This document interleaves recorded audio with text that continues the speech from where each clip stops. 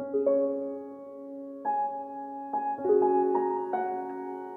Matt Schrader, and this is a special bonus interview episode with longtime friend of James Cameron, Randy Frakes, an accomplished author, screenwriter, award-winning investigative journalist, as we talked about last time. And there's a lot we didn't talk about yet. We left off at Piranha 2, and we still have to talk about Terminator. Yes. You'll also know Randy as the author of the hugely successful novelizations of both Terminator and Terminator 2.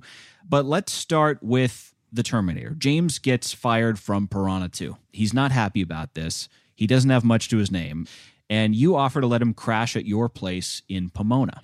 Did you have a little worry for him at that point? Well, I knew it was a stall in his career, that he got a good start, but then he just partnered up with the wrong guy in the wrong project, and that, you know, they didn't understand, care, or concerned with his talent. They didn't want it. They never were interested in using him as a director.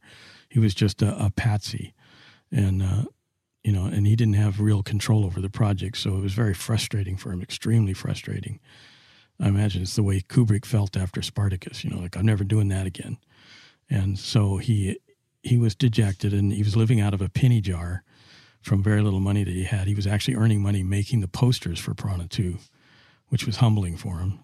But he made great posters, and he painted them. He painted them, and they were used as both the one sheet poster, and they were also used in the newspaper ads. There was a full page ad for when it premiered, and it was his artwork, and that was an amazing experience. Rarely does that happen, and right. So we would discuss how to recover from that. He was about as low as you can get in this business. And, you know, a lot of people will tell you stories about celebrities who are hugely important and impactful in this business now, who had these humble moments in their lives. And he had his share, and that was it. Fortunately for him, it wasn't that long. It was about 7 months. But he rallied. You know, it's not how you fall down, it's how you get up, that kind of thing. And he was very well aware of that. And he said, okay, well, what can I do to fix this? And I said, you've got to write a script that is so damn good that you refuse to sell it unless they let you direct it. And he said, well, how do you do that? And he says, I'll teach you. So I had a little rickety card table in this tiny little kitchen off of this little guest house. And we sat down there, and we systematically, typically of Jim and of the Terminator, systematically went through the top 5 films in the last 10 years in the box office and Variety magazines. And we saw that almost all of them were either fantasy or science fiction. So I said, okay, Jim, you've got the basic, you got the beginning, the middle, and the end. Go out and write it, you know, based on what I've taught you about all these other things. And he said, yeah, don't you want to write it with me? And I said, well, I would like to, but I think you got such a good take on this. I want to see what you do by yourself. If you want me to help you later, I'll do it. You suggested Bill Wisher do some of the dialogue, make a dialogue pass. And that was later. Oh, okay. So he comes back with a treatment, a 60-page scriptment. He calls it a scriptment because it has dialogue like a script, but it's also short. And it was very detailed and laid out the whole movie pretty much as it was filmed eventually. And he said, so you want to help me write it? And I said, man, I got this other project I'm trying to do. I'm trying to launch this other thing, a script I just wrote. And I gotta work with these guys to make changes, or I'd gladly do it. But also, I think any idea I'd have would be superfluous, because I think you've nailed this so perfectly. Anything I'd contribute might dilute it. I think you're okay. You don't need me, you know. And he said, really? And I said, yeah. And I said, if you need someone to help you with dialogue, get Bill Wisher, because he's really good. You know, he's really good at it. And he said, oh yeah, Bill, see if he's available. So I didn't work on the Terminator screenplay past that point. I was just in the gestation stages, sort of a consultant. Jim is offered $450,000 for the script. Yeah, there was a bidding war.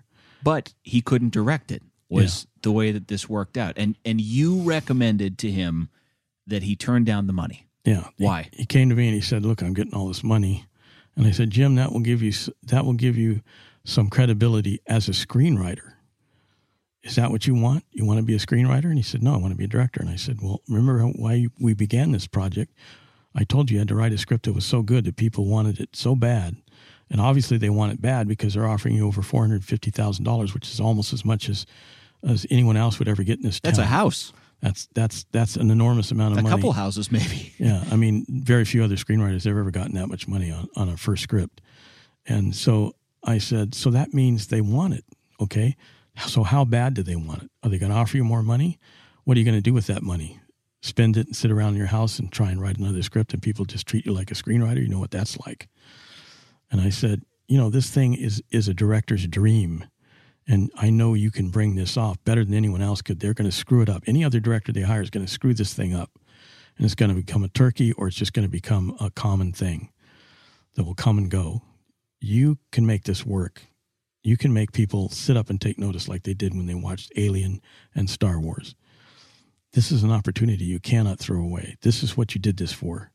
You hang in there, And he says, well, if nobody buys it, I'm going to put it in a drawer. And I said, okay, then you'll write another script. It's so great, you'll attach yourself. And he thought about it. He said, yeah, goddamn right. So he said, okay, I'm not going to take the money. They have to hire me to direct it. So that required Gale Anne Hurd getting into the picture and hooking him up with her father's agents, lawyers, I should say, and they introduced him to some agents, some powerful agents who got into you get a powerful agent, all of a sudden the game changes if they're good. And they basically went to major studios and everybody said, no, he's not going to direct. He's never direct. What else did he direct? Piranha 2: The Spawning? Ha, ha, ha. Right. Get him away from us. We like the script, but we're never going to give it to him. So they finally found, through their mutual British lawyer friends, a company called Himdale. These two guys, John Daly and Derek Gibson, they would produce all these movies. And so they came to Himdale with Terminator, with him directing. They didn't know Jim Cameron from anyone, yeah. So they fund the film for only $6.2 million. I can't tell you how little money that is compared to that script, what it needed. It needed at least $20 million. But Jim figured out a way to do it cheap from our experiences on Xenogenesis and other projects working for Corman. So all that worked out well to help him be prepared to do it as cheaply as possible, but still be effective visually. 10 times what Piranha 2 had to work with. Yes. So the scale of this is already starting to get bigger. I'm actually in the film as an extra briefly with my father, which was fun. And my father's the only guy who was in the current time and the future war scenes. Okay. Yeah. You'll see him in the street scenes after Reese arrives. He's walking down the street and you see this old man pushing a shopping cart, and like a homeless guy with a hat on. That's my dad. Okay. And he's also in the future war scenes where Reese drops down into a little enclave where there are a bunch of other survivors, human survivors of the hunter killers hiding out. And my father and I are in the background, just barely in frame for about 10 seconds, or no, about 2 seconds actually. So I knew that the filming was going on. I was on the set that day, of course, and I knew some of the other problems he was having. He had to cut certain scenes because he only had $6.5 million to do this incredibly grandiose vision. So he kept me informed on that. We were in contact constantly in that time. And then he shows me the rough cut, which is almost 2 hours long. It's about 11 minutes longer than the final cut. And I loved every bit of it. I said, Jim, this is a great grace note. Don't cut it. And of course he wound up having to cut it. But, the trims that he did were not terrible. But he cut this whole subplot of Sarah wanting to stop running from the Terminator, turn around and kill it. And he said, that's not our mission. And they have a big fight. And he breaks down and cries when he sees the world that he's in now, the current world where everything is okay, before the World War III that destroyed everything. And he says, where I come from, all this is gone. And he just breaks down and cries. It was a great scene, both for the actor and for the moment in the picture where the transition of power and authority goes from him to her, and she becomes the mother of the future, instinctually. But he cut that because it would lead to a subplot that would make the film too open-ended, the people thought, who were co-producing the film with him. Mm-hmm. Gale was his main producer who was looking out for his interest, and then there were other people from Orion and from the original company that funded it, Himdale. So he took it all pretty well. He was cooperative. He cut scenes to make it work, to stay in the budget.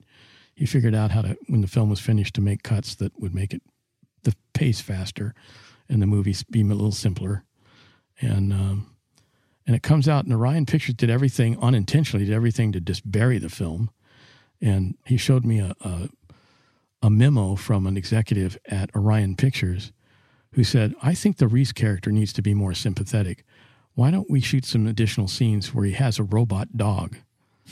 I'm serious. He showed me the memo. I read it, and I went, Jim, what did you say to this? And he said, and this is something I learned from Jim, whenever you're given a stupid suggestion like that, You say, interesting idea. I'll see if I can work it in. And then the film is released, and the guy goes, what happened to the robot dog? And he says, well, we tried to work it in. We couldn't get it in time. So you got to play the politics. You play the politics, the people politics of egos in this business. There's two ways to do it, which is one where you basically just trick them or tell them what they want to know, which is what George Stevens, the famous director, did. Or like Jim sometimes does, he says, every minute you're on this set, you're stopping me from making the movie, and we're going to go over budget. That's your fault, not mine. Yep. Why don't you get up and leave and let me make this movie? And they do. They do, because he's right. Did you notice him struggling to kind of take on more and more responsibility, or how was he handling the scaling up of his production already at that point? It was like a duck to water. He was, if you compare the dailies of Piranha 2: The Spawning, the best work he did on that film, with the best work he did on Terminator, it's night and day. And that's because he had the context on Terminator where his ideas can be brought to fruition. Despite money limitations, which he was struggling with every single day, trying to cram as many shots as he could in the light that was in that one day. In some cases, it was the opposite. He was trying to shoot at night, and the sun was coming up, and he had to get the shots. Right. So he was under tremendous pressure first time to be totally responsible for a major funding that wasn't his money, and a difficult screenplay to visualize properly. Not just car stunts, but all these other effects, the animation, stop motion animation, mixed with, Stan Winston's full-scale Terminator and puppets. All that stuff was helped by Mark Goldberg doing some incredible editing, which set the standard higher for fast-paced action films. It actually changed the way action films were being edited at that time. After that, when people realized you can do that, I mean, Mark was great at taking 2 shots and making them look like there were 5 by intercutting them. And that was very helpful to the movie. But Jim is also a great editor, and he knew what he had to work with. He knew all the shots.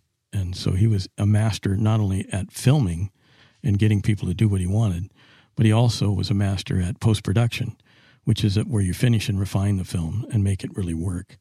And one instance when I was on the set was when we were shooting my scenes where my father and I were in the little enclave, and there were people on top of it who were supposed to be drizzling down Fuller's Earth dirt, very fine, dusty, powdery thing, to make it look like dust was being dislodged by explosions that were just above them. And so they just had a little box with this Fuller's Earth in it, and they were just tipping it over and letting thin trickles come down on his command, his verbal commands. He's down there behind the camera, looking through the camera, and the sun's starting to come up, and he's losing his light. He's losing his dark, I should say. And he can't shoot any longer unless he gets the shot. He's not getting the shot because they're so tired that they're dumping too much all at once. It looks like an avalanche is coming, or it's trickling too thinly to be read on film. Mm-hmm. And so he wants them to do it in between. And so he says, okay, guys, we need a little more. Okay, take 13. And he'd do it. And the sun's coming up. You can see the sky lightning turning blue. And they screwed it up again. And he said, all right, God damn it. You people up there are fucking being paid to do what I say. And I'm telling you, I want it in between what you're doing. And they were so shocked by the tone of voice and that it woke them up. And their adrenaline pumped. And they got it perfect the next shot. He said, that's a take. Fuck. Let's go. Move. Next setup. So, he doesn't have a lot of patience for people. He's like, some people liken him to Otto Preminger, the way he treats the crew. He's very good with the actors. He hardly ever abuses the actors that I've seen. But he sometimes can be very harsh on the crew. Now, I observed him on Titanic, to jump ahead for a second, just to see how he's changed over the years. And he was much better because he had a lot of assistant directors to run interference for him, so he didn't have to directly browbeat the crew if they did something wrong. I was really interested in someplace, I can't remember where he made this comment, but he said, I never had a film school upbringing. I never had everything that I learned about a film set, I read about somewhere, and I put that together. So the idea of, that's that guy's job, I'll let him go handle it, that's something that Jim isn't particularly comfortable with, especially if he can do it just as well himself. Or better. Because he knows exactly. See, Jim has a hard time. His ideas are so esoteric sometimes. He has a hard time speaking them out verbally. He knows in his head how it should go. And it takes him forever to explain it to someone because it's difficult to understand initially. So there's a lot of energy and time he's losing trying to explain it. So it's much better if he just goes over and does it. Okay, now let's get the shot. And he's got the energy to do it. Now it's technically illegal because of unions to do certain things like that. But he eventually joined the cameraman's union and the editing union. So now he can officially cut his own films and he can shoot his own films as cinematographer, just like Peter Hyams used to do. So, not that probably ever stopped him very much anyway. No, because he would just grab the camera anyway. He doesn't care about the rules, And a lot of Terminator did shoot himself. But he did have a good cinematographer with Adam Greenberg who lit it exactly the way he drew the original artwork for the film when he was trying to sell it. Mm-hmm. His vision was marvelously captured. But on the set, yeah, Jim can be a bear with the crew, and especially if they're screwing up. It doesn't even matter what the reason is. It's like Jim is the most generous person I think I've ever known. If you're on his side and he knows he can trust you to do your best, and you're skilled and talented and you do your best and it helps him. If for some reason you're screwing up because you're not good, or you're resisting him, or you're having an ego clash with him, or you're just in his way, he hates that. It's a big time waster. So he basically reads you the riot act and shows you the door. Or he says, or get it together and do what I just told you to do, and do it well. Damn it, I'm paying you top dollar. Right. I expect the best from you. He expects the best from everybody. So there's two groups of people who work again with Jim Cameron or don't work with him. There's the group that says, I'm never working with that son of a bitch again. Especially off of Abyss, he was very tense during those scenes and very short with his crew and under very difficult conditions for everybody. And they were like, I'm never working with that guy again. He's a maniac, And then there's the other group that says, man, I've done my best work with James Cameron. He makes me do my best work. He drives me and inspires me and scares the shit out of me to do the best damn thing I can. And that's a great credit for me on my resume. So I'm working with that guy anytime. Yeah, and who can argue with the results? Yeah, exactly. I want to ask you about one moment you mentioned that I found really revealing. We'll be back right after this.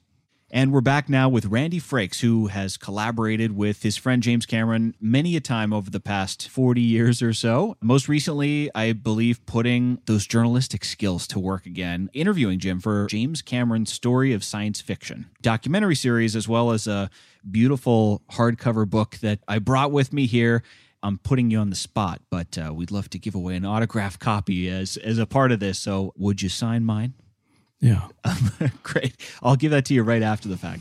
So I want to jump into Aliens a little bit here because while filming Aliens, you were in London. James and Gail are in a flat there. And it turns out they have something called a Fairlight synthesizer in their living room. And it's your only music credit to this day. Not true. Is it not? I have a credit for a direct-to-video film called Carjack. Okay. I did the whole score myself. It's your biggest music credit so far. My biggest, that's right. What did you use that Fairlight synthesizer for? I had made, when he was writing Aliens, the screenplay, I had made a tape. I've done that for him often. I make him inspirational music tapes, edited cassette of music that would inspire him when he was writing Aliens. And I would intervene with the music that I put in there from various other movies and classical music. I would interlocate a sound of a monster, like an alien scream. And I did it by breathing backwards and then touching the tape as it was playing back to change the pitch of it. So it had this weird, eerie sound. It was like Godzilla on steroids. Mm-hmm. And he loved that sound. He thought it was really creepy, and he wanted that sound in Aliens, in the movie. And so he went to the British sound effects guys, and he said, okay, here's the sound. Give me that. Give me a better version of that, a better quality version of that so we can use it in the movie. And they couldn't do it. They mixed and matched animal sounds and cat screeches and things like that, played them backwards and everything. He used some of that in the movie in the final battle between Ripley and the Walker fighting the Queen. Some of those effects were used, so they weren't wasted. But he wasn't satisfied with all the alien screams. And he remembered me, and he said, hey, Randy, you want to come and help me out? And I said, sure, I'll help you out anytime. And he said, well, I need someone to recreate that scream you did. Do you remember how you did that? And I said, well, sort of. I don't know if it's good enough to reproduce it the same way. We might have to use a computer or something, a synthesizer to do it because it'd be better quality. He said, okay, I'm going to have you come over here, and I'm going to pay you, and you're going to be a sound guy. right? You've been a photo guy. Yeah. You've been a writer. You've been a sound. Now you're a music guy. An effects guy, visual effects guy, and now I'm a sound effects guy. So I go there with Bob Garrett, a friend of mine who worked on Xenogenesis and other sound effects on other stuff. And he eventually became a composer. He did some additional music for James Cameron's The Abyss. And we go over there, and they got this synclavier thing, this synthesizer. And it was just kind of actually old-fashioned. It was the kind of thing we have to plug in things to change the sound. But it also had a sampler on it, so we could put sounds into it and then manipulate them. So I did my backward screech thing for the alien scream, and then we manipulate it, play it at different speeds, different pitches, just by pressing a keyboard. And he went, okay, that's it. That's going in the movie. Okay, now as long as you guys are here, you want to do some other effects? And we said, what do you need? And he told us, gave us a menu list, and we did them. And a lot of it was serendipitous. For example, in the last 10 minutes of Aliens, the nuclear power plant is getting ready to blow. So everything's overheating. The pipes are overheating. You see him turning red, and as she's running around trying to get the kid and get out of there. And so he said he needed sounds like the machine coming apart, slowing down and getting ready to blow. So I had no idea how to do that. So I'm sitting here playing with the synthesizer sampler, and I overloaded it. I ran it through a loop, and it just started going like that.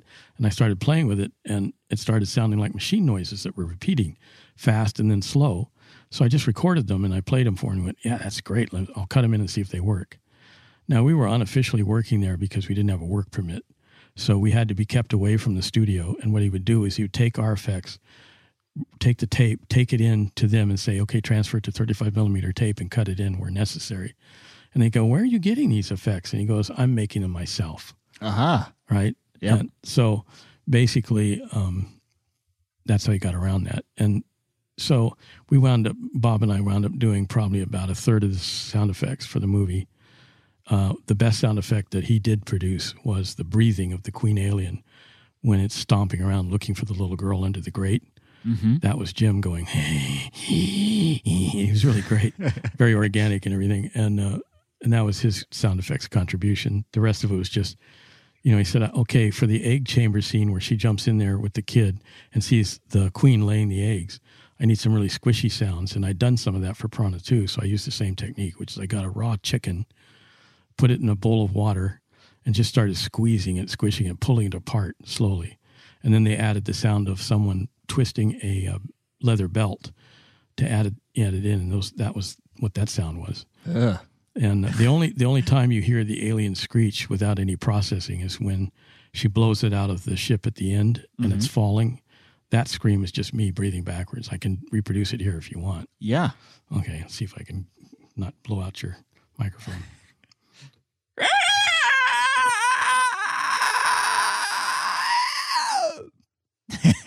something like that. I think you blew out the microphone, but sorry. We get the idea. Yeah. Sorry. But so I did that, and then we actually wound up getting credit, but it was a weird credit. It didn't say sound effects because it would be a union violation. It said special synthesized effects, I think. So there was no music. We didn't do any music. It was all sound effects. You talked about kind of some of the union issues, regulations, some of the rules in London, that being very strict. Oh. We're here at the home of Randy Frick. So can you identify which puppy that is? That's Dobie, Loba, and Princess. The three principal dogs I have. There's another dog too, adding his thing. But they're hearing someone coming back or passing by in the street, and they bark. And it's like one barks, and the other one has to bark. Who needs a doorbell? That's right. A really difficult thing for a lot of American filmmakers is the culture shock of London and the way filmmaking works there. George Lucas famously struggled with this. James did as well. Had to diffuse a mutiny at one point, but the tea breaks at 10 o'clock and 2 o'clock. No matter what, if you're in the middle of a shot or not, shut down the lights and let's stop and do it. It was, a way we've described Jim Cameron, you could see how that would be extremely frustrating to him, especially when he doesn't have enough money or time to do what he needs to do to get the vision he wants. And these guys are like saboteurs from his point of view. Now, they have their point of view, and it makes sense. But that's definitely a clash there. And there was an additional problem, which is that most of that crew had actually worked on Alien for Ridley Scott, who was also a Britisher, who had been a very experienced director of commercials and was well known and respected at that time, and had a good way of dealing with his crew to get him on his side. And Jim was like aggressive and let's get this shot done and just do what I say and don't ask me questions or argue it, just do it. And immediately put him off. And also they're going, what's this young American arrogant son of a bitch doing, ordering us around? He doesn't know shit. What is he trying to do this shot this way for? It's so stupid, you know? So he had all that kind of resistance that any director would have, plus extra resentment against him. And he being James Cameron at the time, under the pressures he was under, wasn't capable of going, all right, guys, let's all be nice and be friends. And I know you guys are going to want to work on this film and show off your best talents and everything. He was like, get the thing done, damn it. You're going to have your tea break in 10 minutes. I want this shot completed before then. You know, and they were like, well, fuck you. Yeah. Pardon my French, but, you know, maybe they said it a little more sophisticated, being British. Right. But, you know, they're a tough lot. They have very tough unions and hard-won battles over the years to not be abused and by producers. And, you know, so Jim was just having a hard time adjusting to that. Under other circumstances, if he were one of the crew himself, he'd probably appreciate it. Sure. But, you know, that was in a contentious and conflicting situation. So he sort of mostly jokingly told the crew he was glad he'd never see their sorry faces again. Yeah. Well, was that a joke? It was probably true in Yeah. the moment. You know, looking back on it, he'd probably laugh at it in itself. But, Right. You know, and Jim has a good sense of humor about most things. And he recognizes, he's told me many times, look, I'm trying to be a nice guy on set, but they just so frustrate me, you know, and it's so hard for me to do it. I'm trying to get better. I think I got better at it, but man, these guys, it's like, they're like, they suddenly, as soon as you start paying them, they seem to turn into morons. And he's talking about all his crews, not just the British ones. The truth is, though, he respects, I think his name is Josh McLaughlin. He's the second unit director, assistant director on Titanic and many other films for him. He's a stunt guy he loves. There's a bunch of other people who bust their ass for him, and he appreciates it.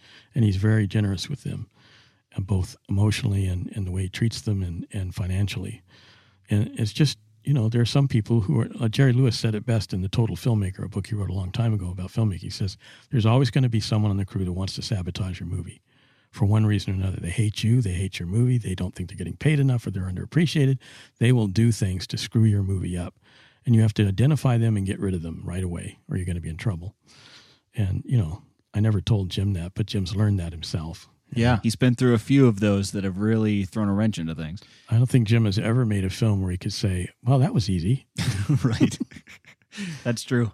I want to ask you about after Aliens came out. You're at a gathering with James and his dad, Philip, and you encouraged Philip to give Jim a little nudge, say he's doing a good job. Why did you feel like that would be important for Jim to hear from his dad? Well, because I think he'd earned it. You know, he'd earned it over many times. And I just think it would be stubborn and cruel of Phil not to acknowledge his achievements in the field that he's chosen, whether Phil liked the field or not. And, you know, Phil's of a certain generation, a certain age, a certain worldview that is different from Jim's anyway. So when he looks at Jim's films, he's not particularly as fond of them as some of the fans are.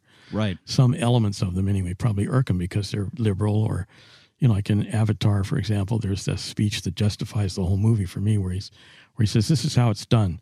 You make enemies of people who have things you want to take. You know, and that's a statement for all humankind, the human history of groups of people trying to exploit others. And Phil probably wouldn't look at it that way. He would think that would be too simplistic and too contentious regarding corporate behavior in America or around the world this day. So, you know, so they're never going to be aligned perfectly. Did Jim ever know that you gave Philip a little nudge? I don't think so. I never told him. And Shirley, his mother, told me, I asked her about that, and I said, what's the deal with Phil and Jim? And she told me a little bit about it from her point of view, how she understood it. And I said, I want to talk to him. And she said, go ahead. So I went over and talked to him, put my arm around him. I said, Phil, let's talk a little bit about your son. And I never told Jim about that because I didn't know if it was going to have any effect, negative or positive. Coming up after this, I'm really excited to ask you about something that stings for any up-and-coming filmmaker. When your movie gets a ton of praise and then you get snubbed by the Academy, by the Academy Awards, and that's what happened with Aliens. So that's coming up right after this. Back here now with Randy Frakes. Before I ask about the Academy, Jim and Gail both snubbed from an Academy nomination after all of the success of Aliens started. But first, I wanted to ask you your favorite kind of creative memory being with James and figuring things out. I wrote a script for him based on his idea, which was similar to an idea I had about the same time, called Screaming Steel. It's never been produced, and other writers have worked on it since then, and I don't know if it's ever going to see the light of a projector, but we had long discussions about how to lay that story out that were similar to what we did on Terminator, but more detailed because I was actually going to write the first draft. And it was basically about a future L.A. where there are cops who ride the equivalent of motorcycles, but they fly. And there are gangs, like biker gangs, that ride these things. They're called pocket rockets. And the son of one of the cops has figured out that some of the cops are corrupt, and he's not sure if his father is one of them or not. And so in his own way, he's trying to find out what's really going on while they're doing all these bizarre chases in the city and stuff. And, he read the script. Jim is very good at what he wants, what he doesn't want. He's not quite sure how to explain to you what he wants because sometimes he can't nail it down right away. And one of the reasons why he uses collaborators to write with is because the collaborators usually will come up with all the mediocre, stupid ideas and halfway decent ideas, so he doesn't have to. And he just looks at it and goes, well, that's half of a good start. Let me take that in a different direction. Let me turn that upside down and go backwards with it. Mm-hmm. He's good at shifting things around to get a better take on an idea. Yeah. So when I was working with him on Screaming Steel, I wrote the first draft, and he came in with all these notes, and I went, good God, this guy's way better than me. For the first time, I realized, he had learned from me and then gone way beyond his teacher, So now the teacher's learning from him, both technically and from story. And I said, Jim, did you intend to do this way? And he said, yeah, of course I did. I don't know if he was lying or not, but, I said, that's really good. It's like in Terminator Dark Fate, just for a second as an illustrating point, I've been arguing with him over time to say, look, it's too late in the world to do movies where the crisis is solved or the conflict is solved by violence. There's too many weapons of mass destruction. It's too late in the world for flags. It's too late in the world for weapons. It's too late in the world for just slapping someone down who you disagree with or who is threatening you. We got to model some kind of better, more sophisticated way for us all to get along, right? And he said, yeah, okay, all right, I'll find a tree for you to hug, that kind of thing. But he's basically a liberal too, so that's not an unlikely thought for him too. But he just doesn't believe in it the way I do, that it's possible. He knows the human history, and he goes, we're all idiots, and we're all, like he said in Terminator 2, when the kids are playing with each other with guns, fake guns, the kid says, we're doomed, aren't we? And he said, yeah, it's in your nature to destroy yourselves. And that's Jim's thought, right? It's always been his thought of it. He has a cynical side to survival of the human species. But so I told him, well, let's help that by trying to model so that people can see it, and we'll normalize it. We don't do speeches about it. We just show it. People doing conflict resolution that doesn't necessarily involve violence. It involves something else, something that's even more courageous. The most courageous man in the room is when there's two guys aiming at each other with a gun. The man who puts the gun down first and says, let's talk. That to me is a more courageous and heroic person than the person who pulls the trigger and goes, haha, I killed you before you could kill me. Yeah. It just seems stupid to me. And, maybe I'm an idiot, but that's what I put in all my writing. So that's the reason, by the way, why I didn't write on Avatar, because it had a violent conflict resolution with, right out of Star Wars. Right. Return of the Jedi type thing. Mm-hmm. It may be satisfying on some level, but it's can we not project some more sophisticated way for us to interact with each other when we have conflicts? And so he's basically down with that idea, but he said, I can't do that with Avatar. And he said, well, then I can't write it because I ethically can't do it anymore. I just get a block. I wouldn't be any use to you. So I didn't do the first draft of Avatar with him. And so basically he said, I might be able to work these ideas into the sequels to Avatar, like the last one maybe. Would it upset your ethics if you worked on consulting with me on the stories? And that made me laugh because he can be very cuttingly funny. Is that going to hurt your ethics to work on the sequels? I said, sure. No, I'll do it, And as long as there's a chance for that. And so he did, and I don't think he's going to do it, but you never know. Going back, Aliens really gave James his first taste of big success. The Oscar nominations came out, and the film gets other nominations, but he's snubbed as Best Director. Gale snubbed for the Best Picture category given to producers.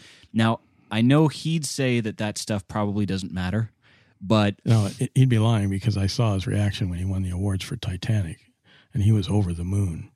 And he loves approbation from strangers. I don't. I can't stand it. It freaks me out. But, I mean, I saw him with the governor of California and a bunch of other political people, as well as celebrities, are in this mass of people waiting at the end of Titanic at the after party to talk to him and congratulate him. And, I mean, there's hundreds of people, and he's in the middle of this beehive of people pressing against him to try and get to him, including, the governor at the time of California. And I'm looking at Jim's face and going, he's loving this. I'd hate this. I can't stand this. So, do you think that? But you got to think about the Academy Awards, how it's set up, to understand why these things happen. Some of the best scores that have ever been composed for films have not won because, Shaft wins because it's really applicable to a popular film, and it sort of is a popular piece of music. Wins over all these much better composed scores that do double duty, helping the movies work emotionally. Well, it's because the nominations are voted on by the people, like the composers vote on who should be nominated for composing scores.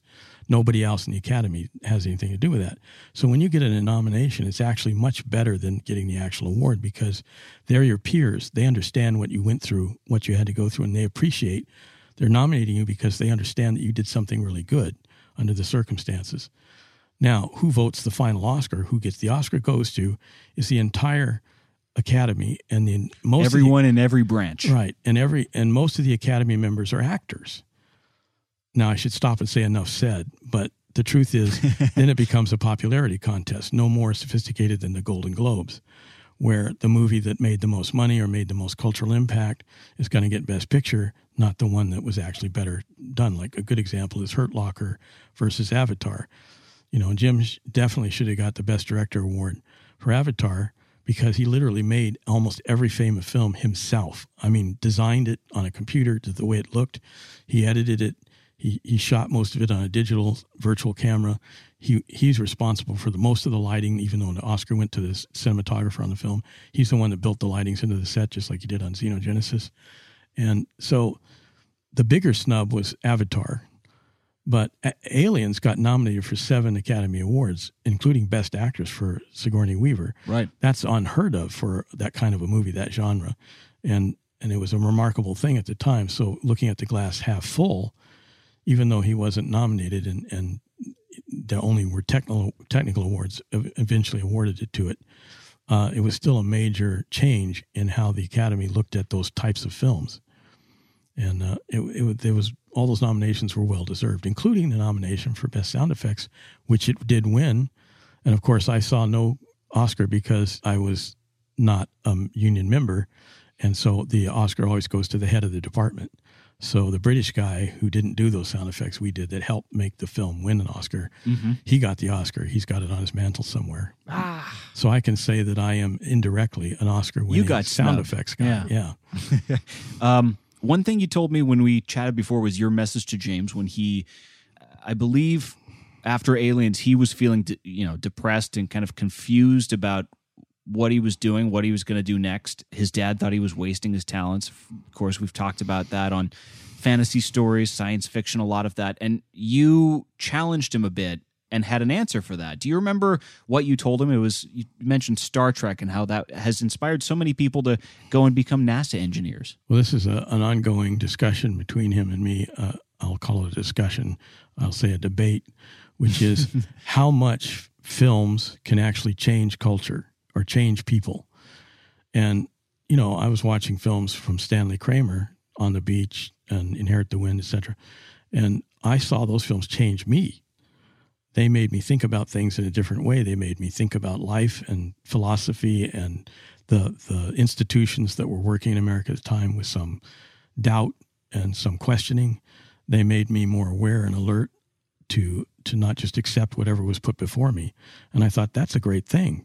that's a useful thing. Americans need to be hyper alert and hypercritical and demanding of their public servants. But so I'm a living example of someone who was affected and changed. I read a lot of different things from conservative to radical liberals, and I wound up somewhere slightly toward the left, but more in the middle. And I don't think one solution fits all situations. So I'm not a party member or anything like that. But I've tried to convince Jim that when you do these movies and you say things like in Avatar about this is how we do things, to steal things from people, we make them enemies. I mean, that can have a profound effect on some young child. I'm not talking about adults. I'm talking about the next generation who's going to shape the world, maybe save it, maybe destroy it. So if we're going to make movies and they're going to be mass media entertainment and they're going to be seen by billions of people, shouldn't we be saying things that are encouraging behavior that is better, for saving our planet from environmental rape, from saving each other, from killing each other over stupid reasons? Can't we just demonstrate without speeches, just show, normalize good behavior, humanistic behavior? I remember Paddy Chayefsky was quoted in a book, Craft of the Screenwriter, where the guy asked him, well, what is it you think is missing in modern movies? And this is back in the 70s, mid-70s. And he said, common human decency. And I thought, wow, that's so true. What movies we're doing now, the Marvel movies and all these things, they have little stabs at it because they're not idiots. They know they have to engage the audience. They have to get these characters to be vulnerable and likable as well as heroic. But it's very little and in between. And movies you see back in the old days, they may, to this generation, be slow as molasses, but they're about deep, explorations of characters making difficult ethical choices where there's no real good and right answer, and they have to find their way through it, And I try to convince Jim of this and say, look, what you're doing is not going unheeded. When you try to do a movie and put in lines like that and your whole approach to Avatar is an example of you trying to reach an audience. And he goes, no, I'm not. I'm just trying to tell a story. I don't care about politics and that stuff, but I know that's not true, in my opinion, because he's motivated to be a humanist. He's motivated to he wants to cheer the human race on so they can survive themselves, their worst natures, So he agrees with me in practice, in creating stories where there are characters you really care about. All his movies are love stories. And part of that love story is not only between the characters, but between human beings and their destiny, their better destiny. So to sum it up, I'm saying that Jim personally would probably never admit to anybody, oh yeah, I'm out here crusading for better behavior between humans and nonviolent solutions to conflicts. But he does it. It's in his nature to do it, to illustrate it, just not as much as me. That's a great way to put it. A couple other questions that we have. We'll be right back with final questions with Randy Frakes right after this. And we're back now with Randy Frakes, who's known James Cameron for more than 40 years now. 45 years? Is that about right? 45 would be closer. Somewhere in there. You know him very well. James told me in an interview a couple years ago for a documentary about film composers, he admitted, he says he's not always the best friend to people. He's focused on other things and sometimes comes across in ways that he doesn't mean with people that he cares about. What is James like as a friend, just person to person? I would say fascinating because of the things he thinks about, which are way out of the ordinary. Very little of his thoughts are trivial. And very warm and generous with his thoughts and his time, his emotions. When I see him sometimes at some event, like, for example, we were at the Center Harbor Dome for the premiere of For All Mankind, that documentary. And I saw him in the lobby, and he came up to me and embraced me in front of all these people, and I didn't expect that. And he's a guy who's very, very loving with his family. He's also hawk-eyed. He protects his friends. If he's in a situation where his friends are going to be in trouble in some way, he will go and interfere and protect them. He's a very protective guy. He's very responsible, I would say. He takes on the responsibility. He's like Atlas. He'll take on everything on his own shoulders. And sometimes that costs him. He looks a lot older than me, but I'm like 7 years older than him. And, that's why I don't want to direct, because I'm not going to look this way. If I directed a movie, I'd suddenly be like 90. Right. But if you're doing it right. But, yeah, he's a really nice guy, a really good guy, a really fascinating friend to have. We used to go see movies together sometimes, even in the later days. The last time we did that was Peter Jackson's King Kong. He came out to where I was living in Woodland Hills at the time and went to a little local theater, multiplex. And it's so funny because we go in there and people go, as we're passing, is that? Nah, couldn't be. What would he be doing here? That looks like James Cameron. Nah. And no one comes up to him because he's too intimidating. They don't believe it's really him. So we went in and we saw King Kong, and I remember him coming out and he says, well, I'm going to probably not be so obsessed with being scientifically accurate anymore because that movie was so scientifically inaccurate, but it was still fun. Yeah. And, but we haven't done it since then. We haven't just hung out together and talked like we used to. But that's okay. It's an evolution of the relationship. Anytime he wants to, he can email me. I email him maybe every 6 weeks or so. I email him something. There's a moment in our series where James goes on Late Night with David Letterman for the first time. And it's 1989, around the time The Abyss is coming out. And I found it so interesting in hindsight that David Letterman clearly has no familiarity with the name James Cameron. And it's one of those weird things now, to see someone before they achieve this unprecedented fame and being in many ways a household name. What's still the same about him?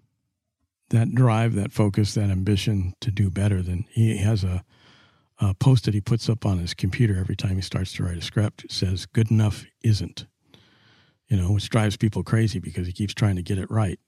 And by right, he means his subjective view of what is perfect, which some people sign on for and some people don't.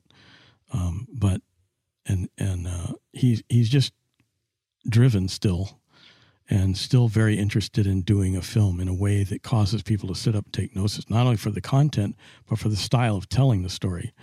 And he's constantly thinking about stuff like that. And he's just a passionate guy. Very passionate guy. He's passionate with his kids. He's passionate with his wife. He's passionate with his career. And he's a really good friend. James always felt like he had to work his way to the same level of talent as people like Marty Scorsese and Steven Spielberg and people that have always been known as great filmmakers. James didn't feel like he had the same talent to be able to do that. There's a difference between the filmmaker who goes out on the limb and measures himself against the greats, or someone who just thinks about it, is really just a fan. And for example, you look at the whole works of Howard Hawks, who did all kinds of genres, especially Westerns, very well. But he also did screwball comedy and dramas. Howard Hawks, if anyone remembers him, was an amazing guy, had a very adventuresome life. And you watch his movies and you go, how can I ever compete? How can I ever be better than that? That's the best version of that kind of movie I've ever seen. There's Billy Wilder. These people are really good at what they did. They made, mistakes. They made failed movies occasionally, but some of their films that are great are really great, very memorable. They're top of the line, top shelf movies. So you have to say, okay, I'm going to have to do as good as that, maybe better. And I'm just going to have to think about how to do that. What would make it better? So I would tell Jim, let's watch a Howard Hawks film and see how we could make it better. How do we think we could make that, as good as it is, better? What could we have cut or added that would make it work better? And he would sit there and analyze. He was very good at analyzing stuff like that. And he would come up with things. I'd come up with things. We'd argue about it. And then finally we'd come to a consensus about it. And I said, see, Jim, you can do it. You can do this. And he just thought about it. He said, yeah, I guess I can. And then he did it. He went out and did it. What makes James Cameron exceptional? His devotion to detail, his commitment to carry out a task once he assigns himself. He has an unerring eye for truth and accuracy in how he's depicting things, however fanciful it seems at the time. It's well researched. Believe me, most of the things in Avatar could happen in real life at some time in the future. And he has this amazing vision, a bigger, grander vision for human beings than most people individually realize is possible. Randy Frakes, author, screenwriter, and a good friend and supporter, one of the world's greatest filmmakers of all time. Randy, such a pleasure. Thank you for doing this. Thank you.